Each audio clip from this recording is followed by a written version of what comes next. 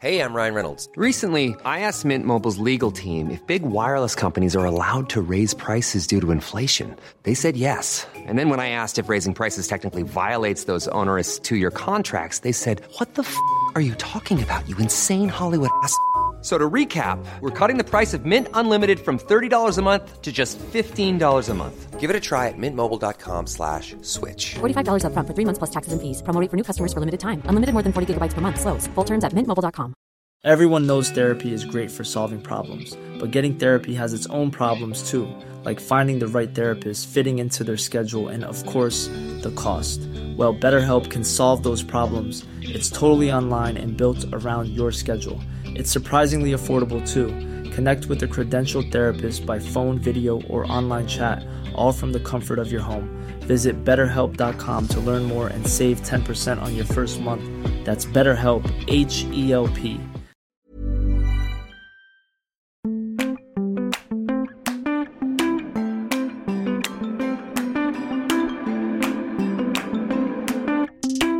The only way to get good design is to talk to as many people as possible and to really think about involving people that don't look like you. Designing for safety is probably one of the more important pillars that we had to get over. You feel, that your job is done, that it's been adopted by the local people. It's not your design, it's their design. Is to have a easy way of navigating around, that people can use the landscape as much as possible. Design has to be more inherent in terms of relating to place than superficial design elements. You're listening to Talking Landscape, a podcast which explores the big issues in placemaking, nature and the environment through conversations with leading landscape architects. I'm your host, Neelam Shima, and I have a particular interest in all areas of inclusive design and how we can work together to find solutions.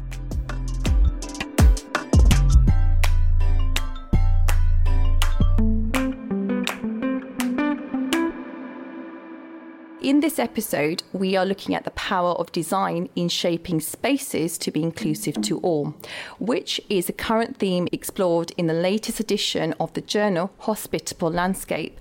Joining me today are Glenn McFarlane, Pierre Chin Dickey and Jill White.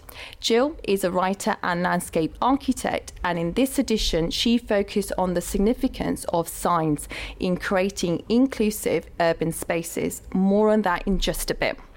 Glenn and Pierre, both from McFarlane and Associates, have recently designed a new piece of child-friendly public realm on the site of the former Ilford Photographic Factory in Redbridge. Welcome all, and thank you for joining me today. Thank you. Thank you. Thank you very much. Before we delve into these topics, I want the listeners to get to know you a bit better. And for all those people listening who are thinking of starting a career in the profession or are changing careers, what inspired you all to become a landscape architect? Well, I was a latecomer to landscape architecture. I didn't do my chartership till I was probably in my early 40s, and I had a completely different career before. So I was involved in social services work in Hackney, and then I was in probation service. So I had a very different social justice sort of background. And then I completely changed my views when I became involved in doing horticulture as a part-time thing. And then I realised actually you could do a job in this kind of world. And so I became qualified in horticulture, and I taught horticulture at a college. And then that naturally progressed into understanding that there was a whole other design world out there. So then I qualified in garden design, became a garden designer. But then I felt really frustrated because my kind of social justice side wasn't being met. But I was really interested in landscape. Yeah. And funnily enough, I went to a talk by a landscape architect member who was sort of promoting the work, really, Merrick Denton Thomas. And he's really inspired me to think, actually, there's a whole world out there where you can combine social justice and working in the public realm and for the public good, if you like, including horticulture and landscape design. So it was like a big light went on for me.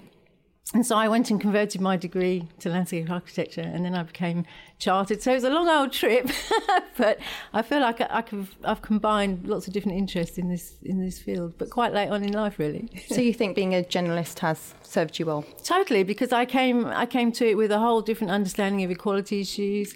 Absolutely. And the public realm from a user's perspective, and working with kids and young people as well in the landscape. So yeah, all that kind of really served me well as a landscape architect, definitely. Fantastic. Pierre? So originally I was born in Alaska, so it just has some of the most beautiful natural landscapes that you can imagine. Wide open spaces, and so that's I was always drawn to landscape itself. My parents worked at the museum in the town that I was in, and they had lots of education and outreach with a lot of the indigenous cultures that were there. And so this idea of indigenous people taking care of the landscape and stewardship, I think was already inherent in me. And when I was looking at university and trying to figure out what to do, I had no idea what landscape architecture was, but I saw the name on the majors list and I selected it. Everything that I learned growing up, it just seemed to be a way to express myself through design and the landscape. And so I practiced in California, and then when my wife moved over to London, I came over with her. Not that I had a choice, but started practice with Glenn, and got my chartership here in the UK. Thank you. So landscape architecture was recommended to me by some careers officer in some dusty old cupboard somewhere at school. No idea what it was. Sounded intelligent. Thought that, I love the outdoors environment and I love design, and the subjects at school led me to it. My sister had started architecture a couple of years before I was going to choose what I was going to do. Never had a plan B. Started in landscape. Loved it right from the start. But I think also a few other elements kind of conspired to promote my love of the profession. I grew up in Glasgow in the let's say 70s, and in that time West Coast cities where shipbuilding was dying, and there was huge unemployment, sectarian violence and the like, and really the public realm and the cities, especially West Coast cities at that time, with lack of money, lack of jobs, lack of public finance, were really depressed places. And somehow the opportunity to make a difference to people's lives, not necessarily the rich people, but the public, impoverished, the needy, really kind of resonated with me. And so urban regeneration's really become a mainstay of the practice. And I think there is no plan B for me. It's been landscape architecture since the day one at university. So it's quite good in terms of hearing you speak in terms of, you talked about schools, you talked about community, you talked about stewardship. And Jill, you've talked about in terms of, being a generalist, kind of changing careers, which was vital. In terms of all that, inclusivity is kind of at the heart of everything we do. And Jill, you wrote about signs in the latest edition of Landscape. Can you tell us a little about the inspiration behind the piece? Yes, I know it seems strange to be inspired by signs, doesn't it? Road signs. I know I always baffle people when I used to say I chose bollards for a living, and it's because people don't realise that the landscape around them and the public realm is actually designed. So I think it's important to have a friendly environment, have an easy to understand and use environment, and part of that whole kind of hospitable landscape process is to have a easy way of navigating around, that people can use the landscape as much as possible in an easy way, and they're not prevented from doing that. And I think one of the big issues for our profession really is to understand that you're not designing necessarily for people like you, and that you have to achieve good design. You have to have a very broad understanding of what that is. You have to consult as widely as possible so that you get as inclusive an area as possible in terms of the accessibility of your schemes. So signage is really a big part of that. But it's obviously very visual, or it can be very visual. it can be exclusively visual if you're not careful. And so I wanted to really take a broad look at what is signage and take a much more broad brush look, those sort of 3D signs, things that are signs that are subliminal signs, if you like sound and smell and touch and those kinds of things. Things like tactile signs, if you like, on the floor, and things that maybe certain communities are picking up and others aren't. Because they don't need to use them. And so they're invisible to many people, like, as I say, tactile surfaces, that kind of thing.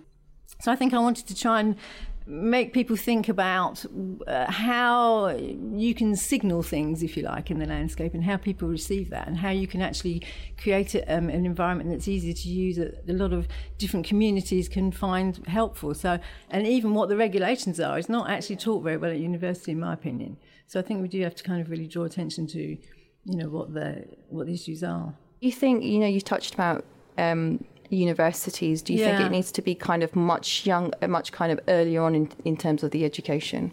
What's covered, you mean, in the syllabus?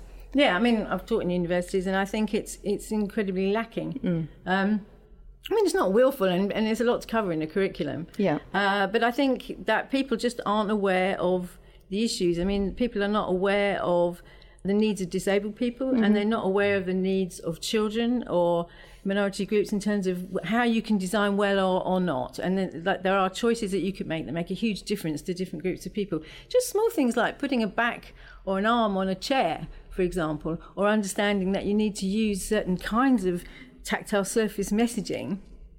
That actually is something that quite often comes later on when you're actually in practice. And it depends on what environment you're working in, how good the practice is at inclusive issues themselves, how much they help you or they understand it themselves enough to train. So I think it does need to come much earlier. I think it needs to be a really core bit of the curriculum. And some universities are better at it than others. But I think it is a really big gap at the moment. I really do. Could I just pick up on that point about universities? So the point about inclusive design, designing for all, often I think that busy practitioners don't get enough opportunity to explain what's happening at the coalface to learning students, because refreshing having refreshing voices for students, I think is really important, and that's the way, I think, to get the latest trends and the latest issues back into the early stages of the process, rather than having to rely on lecturers that possibly have been in education for years and years. Absolutely. Jill, my next question. For a lot of people, the word sign conjures images of the road and traffic signs we see every day.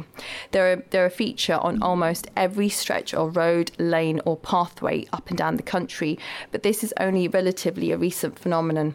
Since the 1950s, so how did we land with this iconic design? Yes, I know, it's everywhere, isn't it? Everywhere you go in the world, pretty much, is following the similar sort of visual look. I mean, really, it was up to local authorities and up to individual parishes originally to come up with their own signage. And I suppose when the advent of cars came along in the 1880s, 1890s, suddenly there was a need to regulate the flow. But everyone had just had their own signs, and that was fine up until the point where you have a lot of vehicles moving around and a lot of people. And so by the 1950s, people were getting really fed up with not knowing what these signs meant and having to interpret them locally. So only local people really knew what they were. And so in the sort of late 50s, the government commissioned Kinnear and Calvert to come up with some kind of more cohesive scheme that they could roll out nationally, and trialled all sorts of fonts, and they had ex-aircraft pilots sitting on towers in old airfields looking at different fonts to see how quickly you could read it. And so that's how they came out with the idea of having a mix of lowercase and uppercase, because it was easier to read quickly. And so that evolved into also incorporating some of the things that Margaret Calvert had done at Gatwick Airport. When Gatwick Airport was first built, she pioneered the yellow and black signage. And so that's still very much appreciated by people with visual impairments. It's still recognised as the good practice thing for signage. So they came up with that idea, and the whole kind of idea of the sort of the codified system of triangles for warnings and circular signs for orders, and you see that everywhere. Even it's quite a handy thing, because you automatically know, which you don't realise really, but that a triangle is a warning thing. So like I was on a beach in Australia and there was a sign with a crocodile in it, which said, warning estuarine crocodiles. But you immediately know it's a warning. Or like falling fruit in a tropical garden, warning, falling fruit. It's just a big fruit picture and a big warning sign. So it's been taken up internationally and it's the recognised standard now of design. And if you go online, we've given some links in the journal, but you can see all the sort of font sizes you're supposed to use. You can't just come up with your own idea of what you think a good warning sign should be. We have got things that have to be consistent so that everybody can recognise it instantly without having to think about it.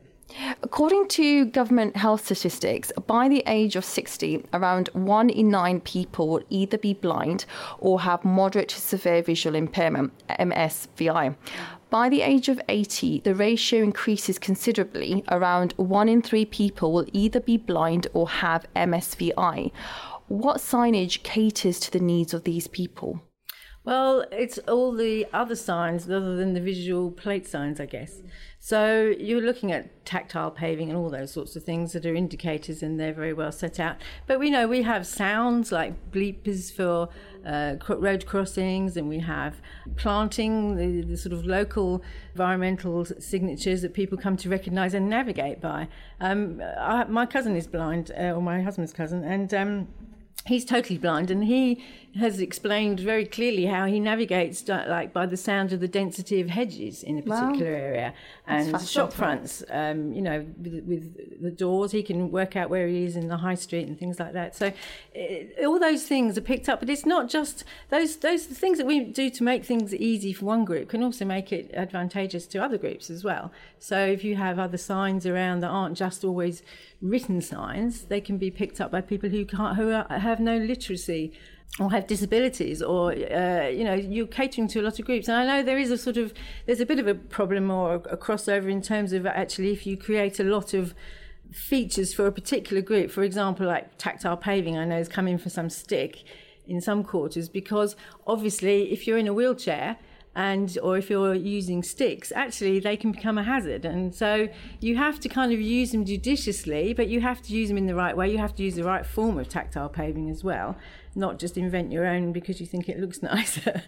When you cater for one group, sometimes other groups will really benefit from that too. Yeah. So it's not just for that group only. So how prevalent are these other types of signs?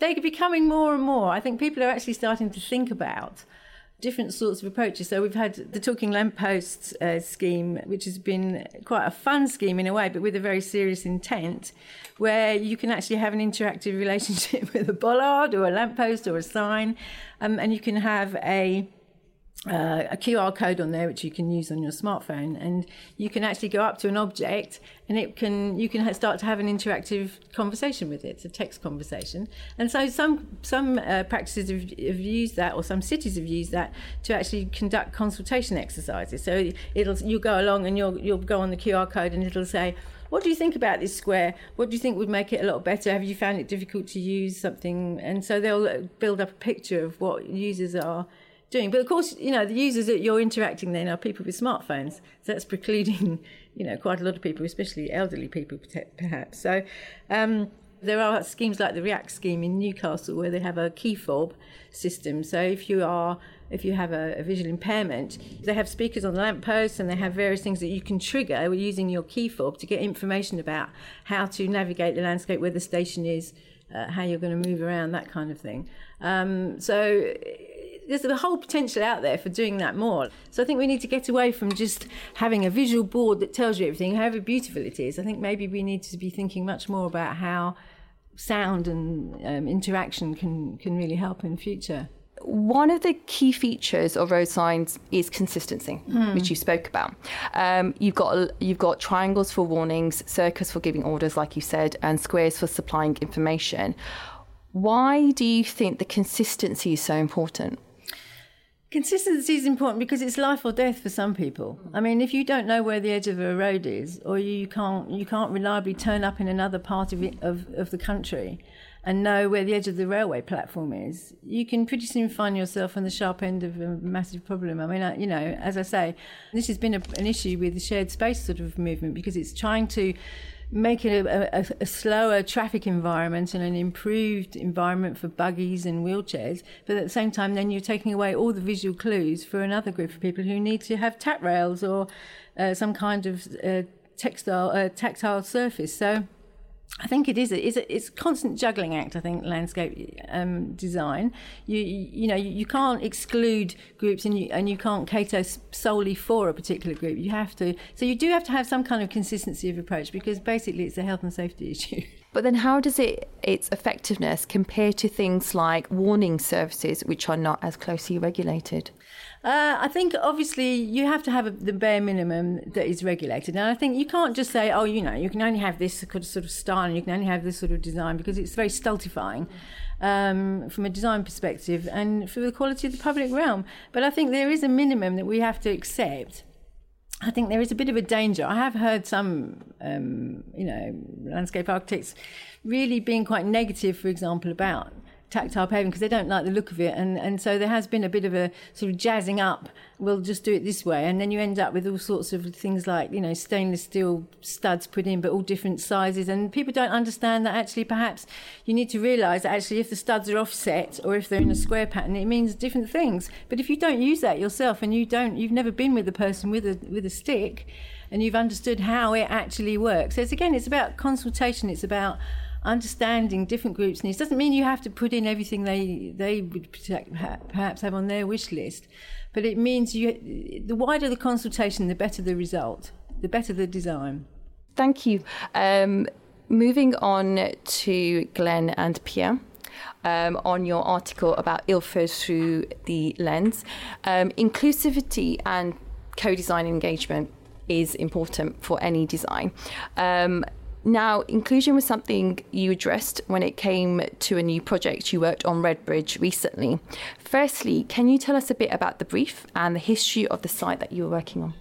Ilford Western Gateway was very close to the site, and it was the council's new urban quarter. It started off ahead of us, but then the Sainsbury's scheme that we were involved in with Telford started off, and the council gave us a very clear, Redbridge Council gave us a very clear steer that it needed to be a public realm and landscape-led master plan for the new urban quarter. From a public realm perspective, and thinking about connectivity, it pretty much was a big, dark block to permeability in that part of Ilford, and a really lovely opportunity for us to be brought in as public realm specialists. I think we've got a really strong identity now for meaningful public realm design in new urban quarters, and digging up stories of the past, the history of the past, in order to try and retell those stories in a new public realm design, making it relevant for the place of today. There was some really interesting things about that brief, apart from just being a public realm and landscape-led master plan, but also with the UNICEF child-friendly borough, which I'm sure we'll get onto in a moment. You talked a bit about the site's history, but how did you reference that? If you can give me a bit more information through the design. So that's part of our process, really. We dig hard, especially if it's an urban estate, to try and work out what's significant about this place in any era or in history. And in this particular instance, we stumbled upon Alfred Harman and the making of photographic plates, which was the old Britannia Works and Ilford Limited. I'm sure most people listening will have heard of or worked with or used Ilford Limited photographic paper. So it really put Ilford on the map with world-class innovation for using silver in the production of large photographic plates. We then dug deeper and created strategies for the public realm and landscape that really celebrated that wonderful world-class era that was Ilford Limited, to retell the story really, so that people of today, the people in Ilford, and it's a wonderfully, Redbridge is an incredibly diverse borough, so a lot of the people either didn't live there originally or are not from there, would be able to understand that sense of place in the new urban quarter that we designed. I liked how you said that it tells a story. which is quite prominent in a community. Can you tell us a bit more information about Redbridge's Council Child Friendly Action Plan, and how does it tie in with UNICEF's Child Friendly Cities initiatives and ultimately into the project you worked on? So Redbridge was the first UNICEF child-friendly borough. There are more now.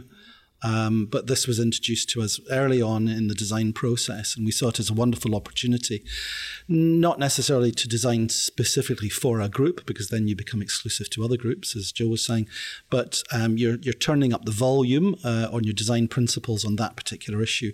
You know, it is an incredibly difficult age group of young people to work with, sort of 14 to 16-year-old. I know from my own children that's it's a really difficult time of life. So to get those people to come to the table and have a conversation. But co-design, I think, is a really, as a designer, it's a wonderful opportunity when you're co-designing.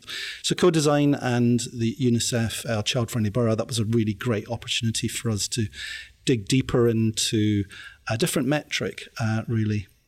And what do inclusive spaces look like for children and young people? I think working with children, you sometimes forget how they can perceive things. And I think as a new parent, I perceive things differently from how my child perceives things. And, you know, working through the consultation process, you kind of understand these different perceptions in the different age groups. So one of the biggest things that I think children can perceive themselves that we oftentimes forget is their own well-being and their own safety. They can feel vulnerable. They don't need an adult to tell them that they're unsafe. I think they go through a space and they can understand, okay, this is dark, this is dangerous, there's people here that I don't know, I don't feel safe here. So I think safety, designing for safety is probably one of the more important pillars that we had to get over at Chapel Place, because it's opening it up. You're creating passageways, which is great. You're creating activity. But how do we make sure there's no dark corners? How do we make sure that children moving through there, if unaccompanied, would feel like they would want to move through this space naturally? We know for a fact that, you know, teenage girls use spaces differently after the age 10 or 11. So how do we create unbiased play equipment, play areas that girls, boys, non-binary people can accept? And then, just pick up on some of those points that Pierre was unpacking there. Put play on the way. Rather than playgrounds in designated spaces, we tried to design the public realm which is playable, so that throughout this whole urban quarter, there's the opportunity, especially for preschoolers, to be able to it's just playful, whether it's boulders or something to swing on or something to touch or to feel. So you talked about kind of catering for a diverse range of groups. What did the design process look like for you? Consultation, bringing in consultation as early as possible. I think when we found the heritage elements of the scheme, it made sense. As okay, we've uncovered this great story of Ilford.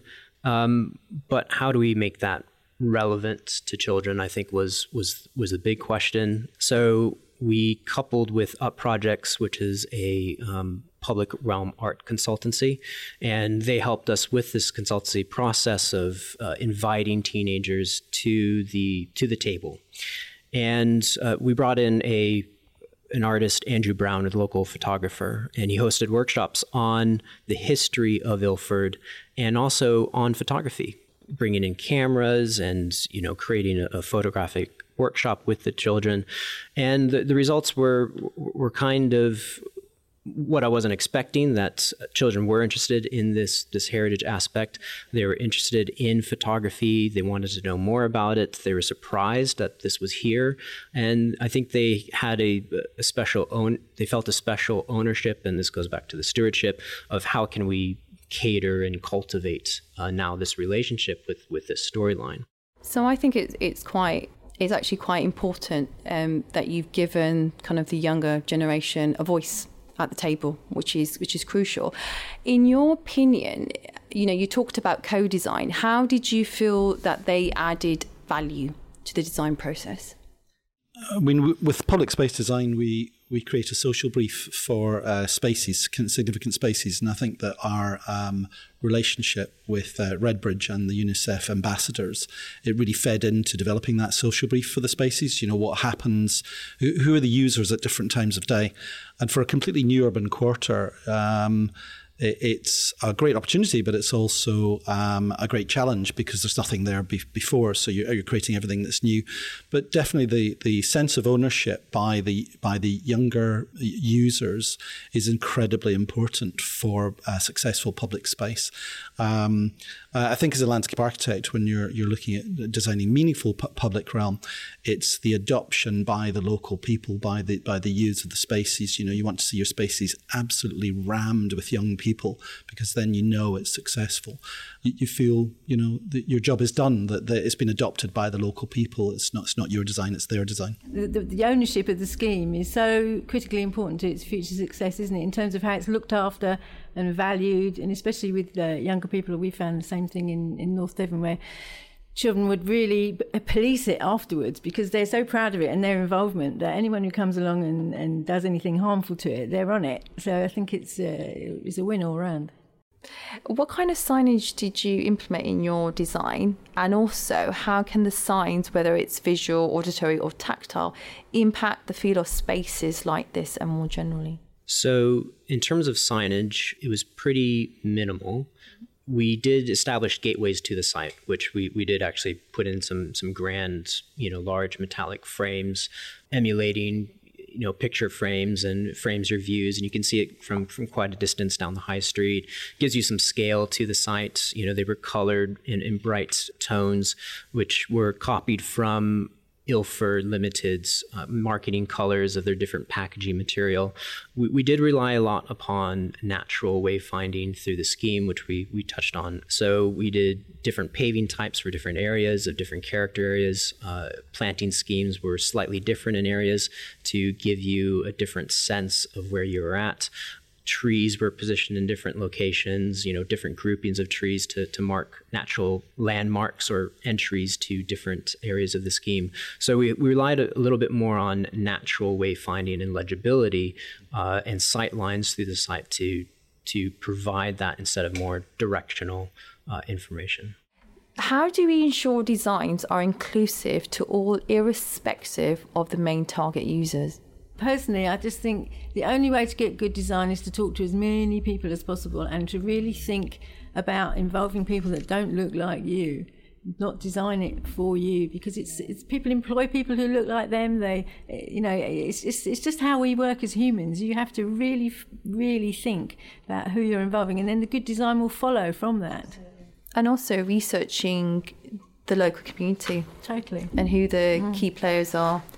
Yeah.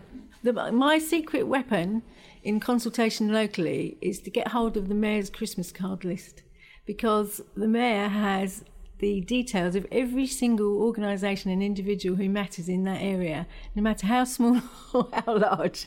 And I just found that is so useful. So just unpacking this point about in making sure that the designs are inclusive to all, irrespective of the main target user. To my mind, you shouldn't be designing spaces with the constraints foremost, but design spaces with a vision foremost. But it then needs to go through a series of filters in order to filter out things that don't work. So start with a strong vision, assuming that the designer is very educated in all these issues that we've been talking about, diversity, inclusion, and the like, accessibility. Also working with enlightened architects, so it's not a building-first approach, it's a site-first approach, especially in an urban estate.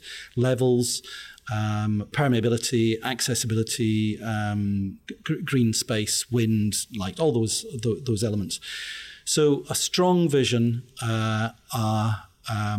an educated design team, but probably most important, the point that I want to make is the filters that it goes through. So community consultation, consultation with specific user groups in order to test your design before you get to planning and then ultimately to site, so that you've worked out all the Achilles heels, whatever they are, and then you've moderated your design accordingly. But hopefully you still have a strong vision after you've gone through all those filters. Perfect. Now I've got a series of questions for you all. We've talked a lot about inclusivity with regards to signs, but what other factors contribute to the inclusivity of the public realm? I think for me, legibility is key, really. And I think that's what kind of was part of the motivating force of thinking about signage and what that really means. So I think that whatever form that takes, whether it's a physical thing or a sign or a flat thing or a tactile thing or a 3D thing, I think you have to be able to just get it quickly and get on your way, and it has to be almost something that you don't even realise you're experiencing. It's just there and it works. You know, if you have to really think about how to make something work for you and get your key fobs out and you do all this stuff, I mean, that's actually, you've got to have a smartphone. You know, you've got to get rid of the barriers. You've got to make it seamless and easy. Absolutely, I pick up on that point, which is we're all about designing space that has identity, and for as much as possible, be naturally navigable and legible. So I wouldn't go as far as to say if you need a sign, then you failed as a designer in an urban space. But you know, it's definitely a balance, because there's commercial factors that relate to development, which pays for all of this stuff. But I think I wanted to make a point about Google Maps and people using their phones, and are we moving away from the actual just getting lost? And I put an alternative view forward, which is actually if you've been parachuted into a new city that you haven't been to before, actually going on your phone and getting a route probably would take you into places that you might not have gone otherwise, because your screen says so. Maybe the discovered spaces, through the digital waymarking, actually does allow you to be a little bit more confident as an individual in an urban area. You've both talked about, Joe, you talked about signage, and Pierre and Glenn, you talked about co-designing. How much do you think it adds value to the identity for a local community? I think it must add a tremendous amount, really. I think if you can feel part of your environment and you feel genuinely that you have been consulted and you framed it, and if it didn't happen the way you wanted it, you knew the reasons why and you understood it, I think you must feel a stronger attachment to that area, or a stronger sense of belonging, or a stronger responsibility for it. I can't see how it can be anything other than positive, really. I think this goes back to a previous discussion on relating to a place. And I think as place makers, we have to create something that has identity, it has meaning, has worth for the people. It links it to the stewardship, the ownership. And if they're invested in that place, it will be very successful. It doesn't matter if you use, high value materials or it's super sleek and modern. I think design has to be more inherent in terms of relating to place than superficial design elements.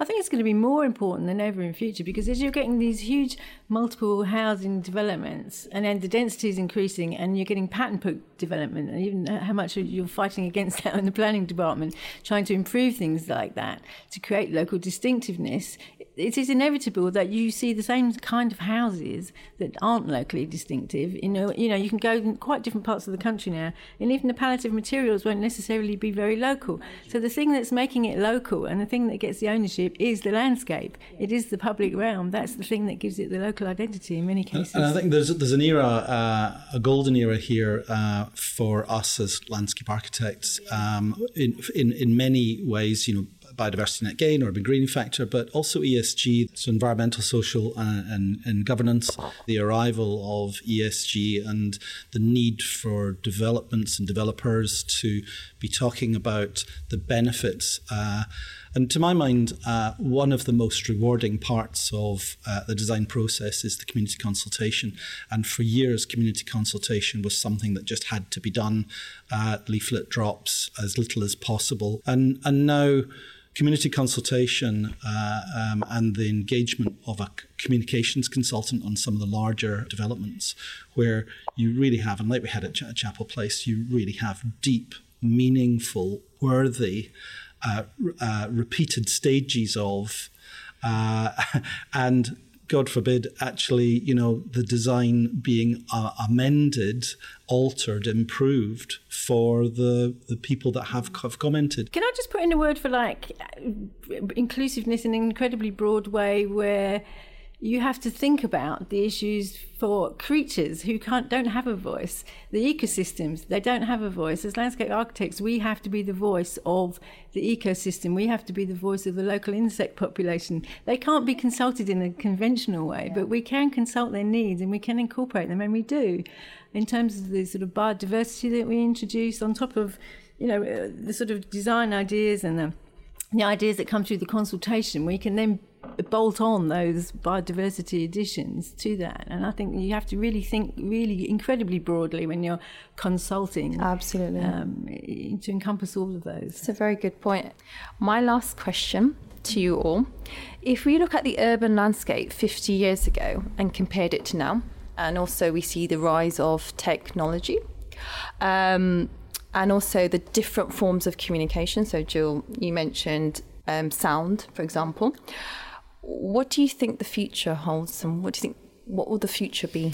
AI. Well, yes. I mean, we're involved in a lot of data centers relating to AI, which is another big point that's coming forward. Huge data centers in urban areas is going to become a feature of the landscape, the urban landscape, definitely.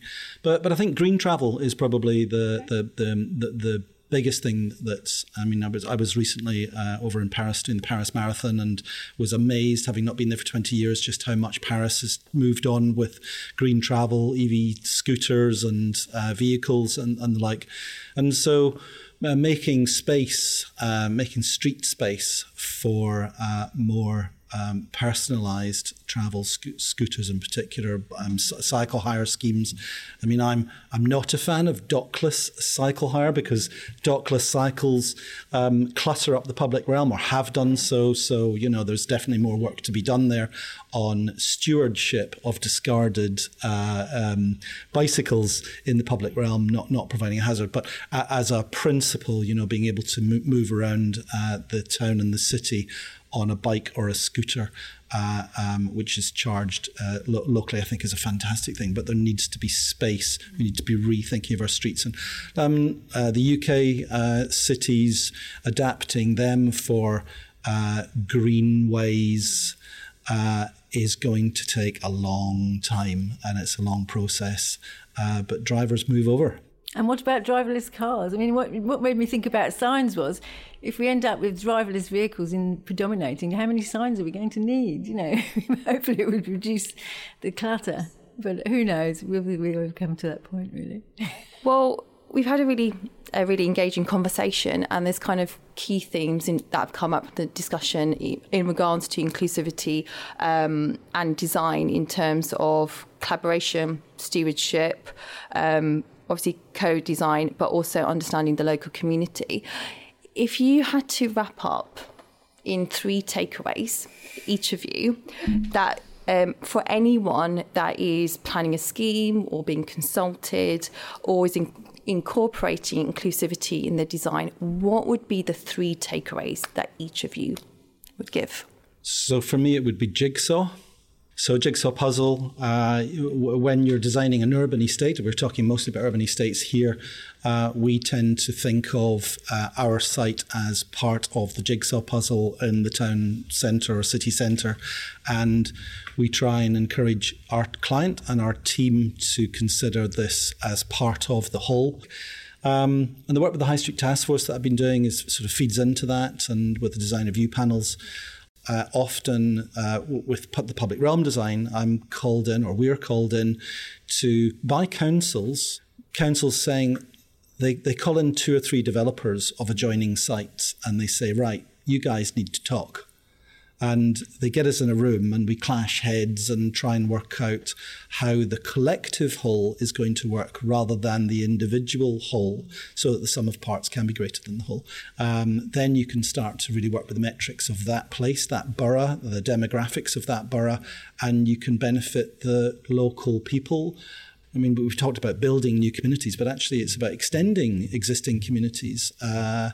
I think it's arrogant to talk about building new communities, but enhancing existing communities and annexing that. So Jigsaw, part of the Jigsaw, connected, permeable spaces, really enhancing that original sense of place that might be lost and can be refound again.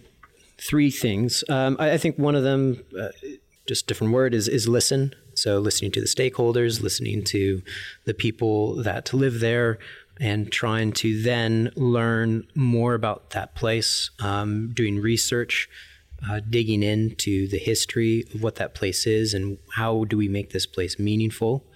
And then something I think you said, Joe, is putting yourself in their shoes and how you would navigate or how you think you would feel in this particular place. Those would be my 3. Yes, I mean, I would echo all the previous, really. I'd say consult. Take a wide view and really think about how you can access, like you've done on the Ilford scheme with the children. And they're a really hard group to access, and there's other hard to access groups as well. So really take a broad brush. Definitely get the Mayor's Christmas list or the Mayoress's Christmas list, because that is so useful. And I would say review success. I think sometimes you were saying, Glenn, you keep moving on from one scheme to another. In your workload, you run to the next one, and actually you don't ever get the time to draw a breath and go back and review what went well, even better if you like. And it's about reviewing your success and looking at research as well, because that's another thing we don't have time to do. And it's sometimes quite difficult to access all the current research that's going on in the universities. You know, I think the Landscape Institute's been looking at this and how to put practitioners in touch with current research thinking, and it's so important. It should be really informing our work a lot more. So you learn from others. Well, thank you, Jill, Pierre and Glenn, for your insight and guidance. And thank you all for listening to Talking Landscape. See you all in 4 weeks' time. The current edition of Landscape is available for free online now. Find out more on the Landscape Institute website.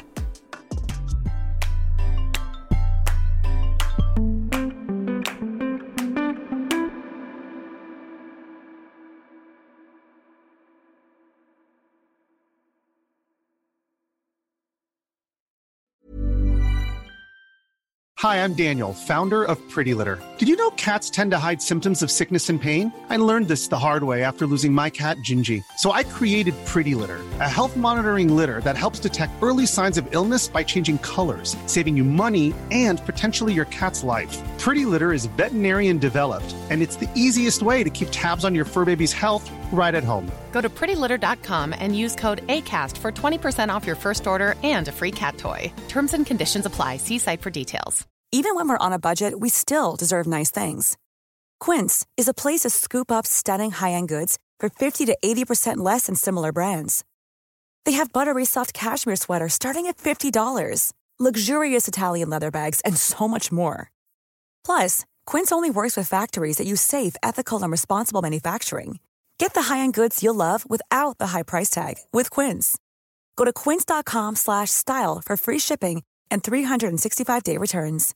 Imagine the softest sheets you've ever felt. Now imagine them getting even softer over time. That's what you'll feel with Boll & Branch's organic cotton sheets. In a recent customer survey, 96% replied that Boll & Branch sheets get softer with every wash. Start getting your best night's sleep in these sheets that get softer and softer for years to come. Try their sheets with a 30-night guarantee. Plus, get 15% off your first order at bollandbranch.com. Code BUTTERY. Exclusions apply. See site for details.